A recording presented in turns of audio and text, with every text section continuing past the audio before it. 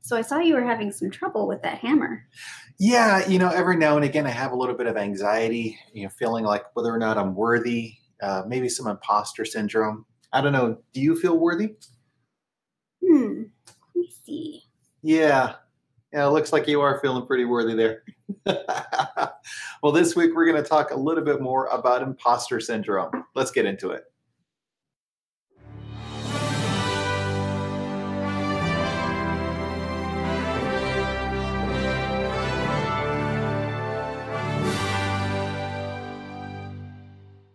Welcome to Gov Geeks Assemble. Level up your 9 to 5 on 95. I'm Javier. And I'm Karen. And together we are the Gov Geeks. The worthy Gov Geeks. The worthy Gov Geeks. Ooh, that's even better. We get together every week, Thursdays at 6 o'clock to talk a little bit about getting in and getting ahead in government. This week we're talking about the imposter syndrome. So Karen, I saw that you had Mjolnir there pretty good. Nice and worthy. You were able to lift it, do all the great things that you need to. Feel empowered? Feel empowered. Yeah, I needed that today. Well, imposter syndrome. Remind me about what that whole thing is again. Basically, feeling like you're a fraud. Like within your career. Right. Perhaps like you don't necessarily belong. Maybe it's something that, you're not necessarily worthy or good enough to be there. Yes. All of the above. Yeah, definitely a negative thing. It's not like the imposter syndrome. I mean, just the word itself, imposter. Doesn't that sound kind of like eerie and kind of bad?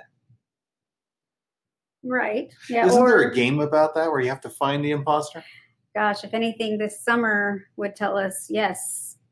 I think we're playing with family. What was it? Among Us. Among Us. You had to identify the imposter. And you basically had to go around and try to, fake being, part of the crew and not being the nefarious. Right. And then to see if everyone can vote you out. Well, one of the things that I love about that, or find you out. One of the things that I loved about that was just really an individual trying to blend in. And in the workplace, sometimes we may feel like we're blending in or we're just not necessarily a good fit for the place, but we're just trying to do our best. And then there's that terrifying feeling like, oh no, what if someone recognizes what I'm doing? But I think oftentimes a lot of us really, we're just trying to do what we can. We're all in our own heads anyways about our work activities and the things that we've got going on. I think to that degree, all of us are just trying to kind of fit in and do what we can. Mm-hmm. So before we get into some strategies on how to embrace the imposter syndrome, because it's a natural thing, it's not like we can completely get rid of the whole thing. Karen, I'm curious, what's a big takeaway that you have about imposter syndrome? A big takeaway is that it's normal. So learning that there's actually a phrase for it is helpful, because then I'm not alone feeling that I'm, not, I'm not alone in feeling that I don't belong. Absolutely. I think to one degree or another, we all have that feeling or that emotion. And it's interesting because it's not like we're always going to feel like we're a perfect fit for something or that we know all of our jobs 100% right from the get-go. So we're always going to have some degree of imposter syndrome or feeling of that. But that's also part of the growth process as well. Right. And I have found it that I feel it more, especially going into leadership where you may not be the subject matter expert. It makes it a little bit even more difficult when you didn't go up the ranks in that specific field. Right. And now you're leading in a field that you may not know the ins and outs, but you're supposed to be the representative for it. So I think that's been interesting to learn to say that it's okay and you rely on your team and you learn from your team to make sure that you all work together to meet the mission. Yeah. Well, I mean, teams are composed of a variety of individuals with different skill sets and specializations. Kind of like the Avengers. Kind of like the Avengers, a good team. Right? And each of them have their own specific skill set. So Captain America may not need to be the expert in using a bow and arrow. Thor doesn't need to be the expert in an area of like technology and everything like Iron Man is. So if we compare ourselves to those components of the environment that we're in, well, yeah, of course we're going to have a little feelings of imposter syndrome, but it's just recognizing what we bring to the table and allowing ourselves to feel good about what we are able to accomplish together, rather than, you have to have that feeling like you have to be all things to all people and expert everything. Yeah, that's probably where it stems from. Well, you're an expert leader. You're an expert in project management. And I think that is why you're in the position that you're in. That's what Karen brings to the table. I continually try to learn. That's all I can say. That's all that we can do. Absolutely. So let's go ahead and talk about some strategies to manage when we experience the imposter syndrome. Okay, what's the first one? First is to experience it and to recognize that, but don't reinforce it. Don't validate that feeling. Absolutely. But use that feeling. Yeah, just use it. Recognize that it's there. Realize what you're feeling at the moment, and honestly, just give a voice to it. Say, I recognize that I'm feeling this way. I understand that I'm not an expert in this area, or I understand that perhaps my role in this is not to be an expert in this one area or component, but don't allow that to pull you backwards or to prevent you from actually doing the part that you are going to play in the organization. I think a lot of times there's rumination, sometimes where people may feel that level of inadequacy and allow that to hamper what it is that they're trying to do or their capabilities of doing. And that can be really bad for everyone, not only for yourself as like the person who wants to accomplish something, but then also for the organization. Because if you're not doing your part, then that kind of makes the team not perform as well. Right. Or if you recognize that maybe you do have this weakness or an area where you don't feel as confident or strong in, then how can you rectify that? Can you take trainings? Can you shadow somebody? Can you learn more about that specific area so you can feel a little bit more confident in that area? That's a really good point. And just to make sure that we reiterate that point, if you feel that there is a gap and it is something that you honestly just need to address, well, then you can take proactive steps to say, what can I do to be better at this? What are the steps that I can take to be more empowered, as opposed to hiding away and kind of feeling sheltered from this and not wanting to expose your not capabilities to actually do that type of work there as well. Right, which I know we're jumping ahead because we'll talk about that in one of our later points. So we'll put a pin in that and then talk about that later. Well, one thing I would just add on to that, a little Jenga piece, is just asking a question. Well, is it something that you really do need to have? I mean, do you need to feel like an expert in that area, or would that just be something that helps you feel better at the whole thing? Because you can become an expert, but is that going to be of value to the organization? And are you, taking over the role of another person on the team? Like, what if, Captain America felt like he needed to be that much more strong and everything, like the Hulk, and he goes and he starts working out and everything? Well, that's just going to detract from all of his other stuff that he's able to do anyways. So, why do it? Or if he thinks that he needs all the technology and thinks that he needs more money, like, Iron Man, then he starts trying to, buy stocks and bonds. That's perfect. Captain America sets up like a small business on the side. He's like, you know what? I'm just going to make just as much money as Tony Stark. Exactly. Start selling off his, property, and he's got the shield for sale. He's like, well, I got the money now, but I don't have my shield. Exactly. Which is a detriment to the operations for the Avengers. Exactly right. I love the way the conversation goes when we have a chance to chat about all this stuff. It's good. All right. So what's the second tip then? So the second one is reflect on your qualifications. So we talk about reflecting a lot, and I think this is a good one because as you recognize that you're feeling somewhat like an imposter, or that you don't belong, or that you feel like you're a fraud, kind of reflect on that to see, why do you feel that way? Right. And what triggered that? Analyze it a little bit.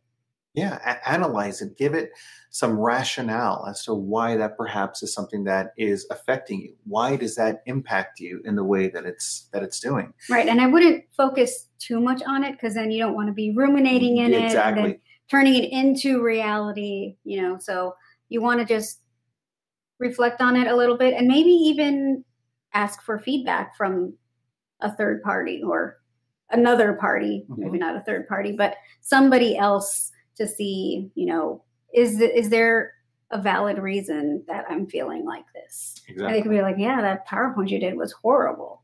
Like, maybe they wouldn't say it like that, but maybe you can get some honest feedback. Yeah. Or maybe, with that feedback that the PowerPoint wasn't all that great. Okay, well, what is the best way to make it better? Maybe there's another person who has a really strong skill set around designing presentations.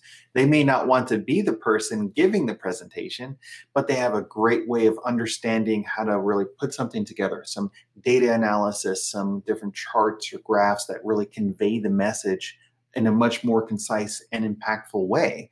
And if you partner with them, that would create a better presentation for the organization, which is then better for everyone in the first place. Leverage other people's strengths. Exactly. Understand your own shortcomings and then partner with somebody who has that as a strength. Perfect. Of course. It's interesting because as we go through a lot of our career coaching sessions, a lot of times individuals are thinking that they need to have more of the expertise. Oh, I need another project management certificate, maybe another degree. Maybe I need to take all of these classes so I can do presentations a little bit better or, design something better. And while that could allow them to have some competencies developed and even a greater degree of confidence, that may not necessarily be what's needed to help them really excel. There's a lot of ways that you can think through challenges, obstacles, and really how to address all of that. But also to the point about, reflecting on the qualifications, as you reflect on it, you may realize, okay, I may have some challenges in this area, but on this area, I'm doing fantastic.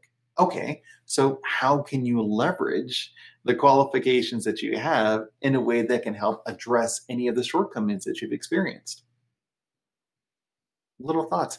I think for me, when it comes to like a lot of subject matter expert or technical issues, I don't have a lot of the technical competencies, but I find that upon reflection, I have a great desire to work with people, to collaborate, to have good discussions, forms of encouragement and coaching as well.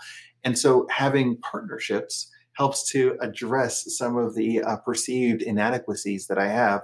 Or let's face it, my actual inadequacies that I'm more than willing to fess up to.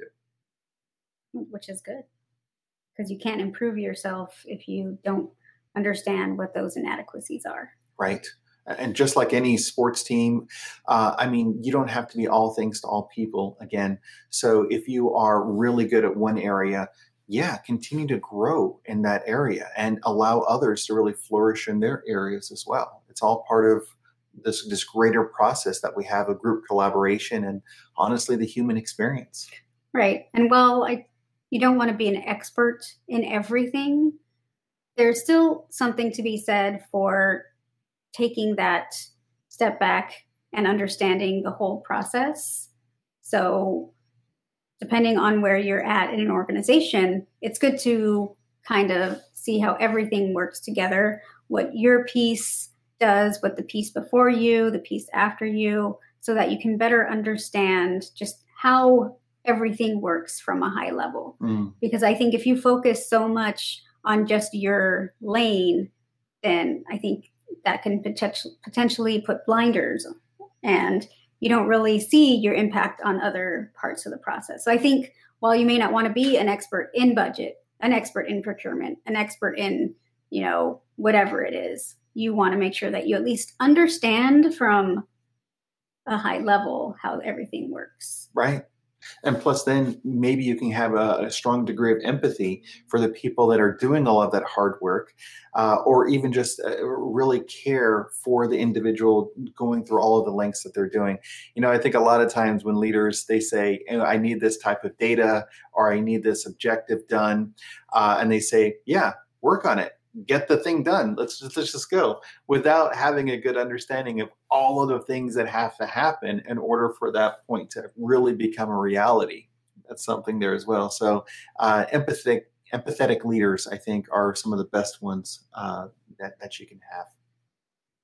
Well, yeah, I feel like we can talk about that one some more, but what is the third area for us? So the third one is where we get into the meat of this, is to create objective indicators. So kind of how we were starting to talk about, you got a gap analysis, you identify your weaknesses or areas that you can improve, and then you identify, well, I can do X, Y, and Z to help me improve in these areas if it's determined that it's something that I truly need. Right.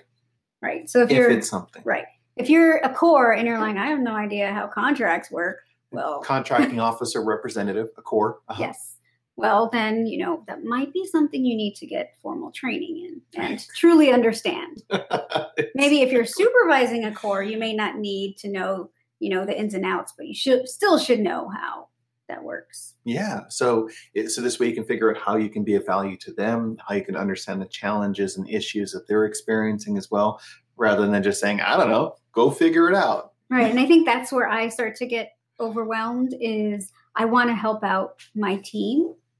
But I can't help them if I don't know how to do the work, or at the very minimum, understand the challenges that they deal with in their day-to-day work. So I think that's where then I start piling onto myself like, oh, well, I should know how to do this and that and this. So then I can step in and help, when that might not necessarily be the best method, but I think that's where I end up going. Sure. Well, that just indicates your strong degree of empathy and your care that you have for others. You want to do as much as you can to help. So you're trying to figure out as many ways as you can to help. But maybe reflecting back on some of your strengths is a great thing to do, to say, well, I don't necessarily know how to provide a solution to the issues or concerns that they're experiencing, but how can your strengths actually help them right now? Yeah, that's a good point. What strengths do I have that can help in this situation? Exactly. Those are the little questions, I think, because you get so caught up in the moment. And when I say you, it's just a you in general, not you specifically, Karen. I feel targeted. But it's easy to get caught up in the moment where you feel like, if only I could do this, let me go out and rush and learn how to do this. Or say, you know what, go ahead and send me all the Excel files afterwards and let me see if I can figure this program out. Or, I'm going to take a class on all of that and maybe I could figure out how to do it. And then I could work with you to, work on it. But then also maybe, heck, there's delegation. I know that this branch has this individual that's able to do these things. Let's go ahead and set up a way for you guys to work together on this project to help teach you how to do some things, as well as address the current concern that we have. Or honestly, if it's a capability that is outside of the control of your team or your ability to, well, what other ways can you do it? And a lot of times government, we contract out for services. And that's why there's a great partnership between the private sector and the public sector to get the work done. Heck, I don't know how to create an Access database. Well, we have some extra money in the budget, so let's go ahead and let out a contract and find an expert that can make it for us. Partnerships. Nothing but great stuff there. But I think really having these indicators are a good way of saying whether or not you are or are not an expert in something, or that you're doing well. And maybe the bigger thought is, if you feel like an imposter, you can look back at these indicators and realize, I'm actually doing a pretty good job. We're able to process this many items, or turn over these many processes and procedures. We have this type of an output. And so you may realize, okay, even though I feel this way, objectively, we are very productive, or I am very productive, or I am doing all of the great things that I can to try to help. Like in your example, if you may not necessarily know all of the ins and the outs, you at least can measure the effort that you're doing to try to help them, to say, well, at least I'm trying to take these steps to be of value, rather than, oh, I'm an expert in everything automatically. Little things. Yeah. I'm curious, how does that sit with you? The comment about how does what sit with me? Just in general, how you're able to manage by understanding indicators for output to kind of help you feel a little bit better, knowing that you're actually doing everything that you can rather than having all of the answers right away? I think it's more tangible, and that's helpful. So I think through, oftentimes when you do your end of year write-up, right, your self-assessment, and you go back and you write about everything that you've done. And then you're like, wow, I guess I did accomplish stuff this year. Didn't really feel like it, but wow, so I think that is helpful. I think it's definitely the tangible that I look for, which is difficult because sometimes it's not tangible. That's very true. Yeah. And that's another thing with the indicators. Measure what's within your control, and effort is certainly within your control. You may think, okay, well, I need to have 30 different objects done, but... Right. But what does Yoda say? Do or do not. There is no try. Exactly. The effort doesn't matter. It's like, did you do it? Did you accomplish it? So I'm not going to go against Yoda. Well, there's all about self-mastery. Like Luke, as he's training with Yoda, he doesn't automatically, he can't pull the X-Wing out of the swamp automatically. He grows to that point because he's able to continue to train to make sure that he's getting better at what he's doing. So there's progressive milestones for him to get to that point. True. Milestones are important. Man, I want to watch Return of the Jedi now. All right, so those are the three things. Just to summarize, let's make sure that we have all of the three things. So the first one was recognize, but not reinforce, or don't reinforce. Mm-hmm. What was the second one? Reflect on your qualifications. Mm-hmm. And the last one? The last one was to create objective indicators. Right. So when you combine all of those together, you're recognizing, but you're not dwelling on something. You are recognizing that you have certain qualifications that could address the issues. And then lastly, you're looking at objective indicators to help reinforce this idea that you actually are doing what you can and that you do have the qualifications necessary. So hopefully these strategies, the next time you experience imposter syndrome, can help you manage through it. Yes, but embrace the imposter syndrome. It's part of the growth process. And if you're not experiencing it, then maybe you're not challenging yourself, or you're not finding yourself in an area that you can grow. Out of your comfort zone. Yes, that's the only way that you're going to grow, is to get out of your comfort zone. I like that. Okay, so let's go ahead and move on to our next section. Every week, we also have our questions from the GovGeekdom.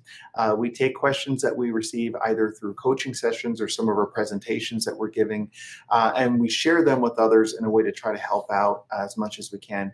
If you have a specific question that you'd like to have answered, please come out to our website, thegovgeeks.com. You can go ahead and go to our comment section or our contact us page and just type in your question, and we're more than happy to answer that. Okay, Karen, so we have two questions this week. What's the first one? Oh, this is a good one. How do I turn down a job offer? How cool is that? How do I turn down? Well, first off, congrats on having the job to actually turn down. Right, congrats. And I will say how to not turn down a job offer is to completely ghost. Oh, exactly. The person who offered You've you had the some job. experiences with that, right? Painfully, yes. And I'm sure you remember their names. Yes. And it's not, talk about feeling like an imposter. Be like, oh, I guess nobody wants to work with me. Just completely ghost me. Here is this job. And then they don't do anything with it. And I'm like, I don't want to seem desperate, but I am. Well, yeah, certainly don't ghost the person because, government is a relatively small place, especially when you get really in your field, in your area, because the people that you don't work well with at the beginning, we're humans. We have long memories. These are some of the things that can come back at you. We're elephants. Exactly. I recall some interviews that went really well, and then the follow-ups for some job offers and everything. And it's just like, is that a completely different person? And then one of the things that pops in their mind is, okay, well, maybe we dodged a bullet on that one. Maybe it was good that that person didn't accept, because if they're going to treat us that way, how would they treat us when they're actually on the job? Yeah. I would just say, be honest. Like, step up and be honest. Well, that's a good point. Yeah, we've been talking about how not to turn down a job, but actually great things to do to turn a job. Which that's good to know. Yes. Yeah, make sure you're holding on to that one. But yeah, be honest. Thank you so much for the opportunity. I was excited to interview for this position. I recognize that there's a lot of career growth there. However, I've had this other opportunity, or I'm interested in this other area, or I see that there's a better fit for how I can serve the public in this other role. Right, or it's not the right time. I have too many other priorities. I won't be able to, commit to this right now. I want to give my 100%, but at this time, I just don't feel like I would be able to. Right. Oh, yeah. I think it was 7 Weddings and a Funeral, that old movie from the 80s, where they said basically, I just can't, I know, I just can't give you what you're looking for on this job. And it's just like a straight, honest thing where you want to do it, but you just can't. And so you're just truthfully honest. I can't offer what you're looking for. And it's a disservice to the organization if you say, yeah, I'm going to do it. And you really are only thinking maybe about 70% sure that you want to do it, and you show up and you do a bad job. I mean, no one wants that for you or for the organization. Mm-hmm. Yeah. All right. So the next question, how do I share my qualifications or demonstrate my qualifications on my resume? You watch the other video that we have. Exactly. Right? Go back to the 9-part series that we've done, all of our YouTube videos on this. I think one of the bigger things is to really make sure that you are writing your resume for the job that you are looking for, the job that you're applying for.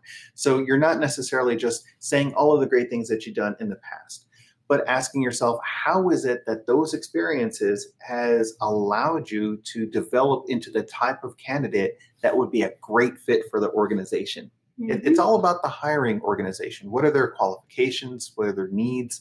How can you help them? Yeah, so those are some of the things. I'm curious, when you're reviewing resumes, what are some of the big things that stand out that really help them show that they're qualified?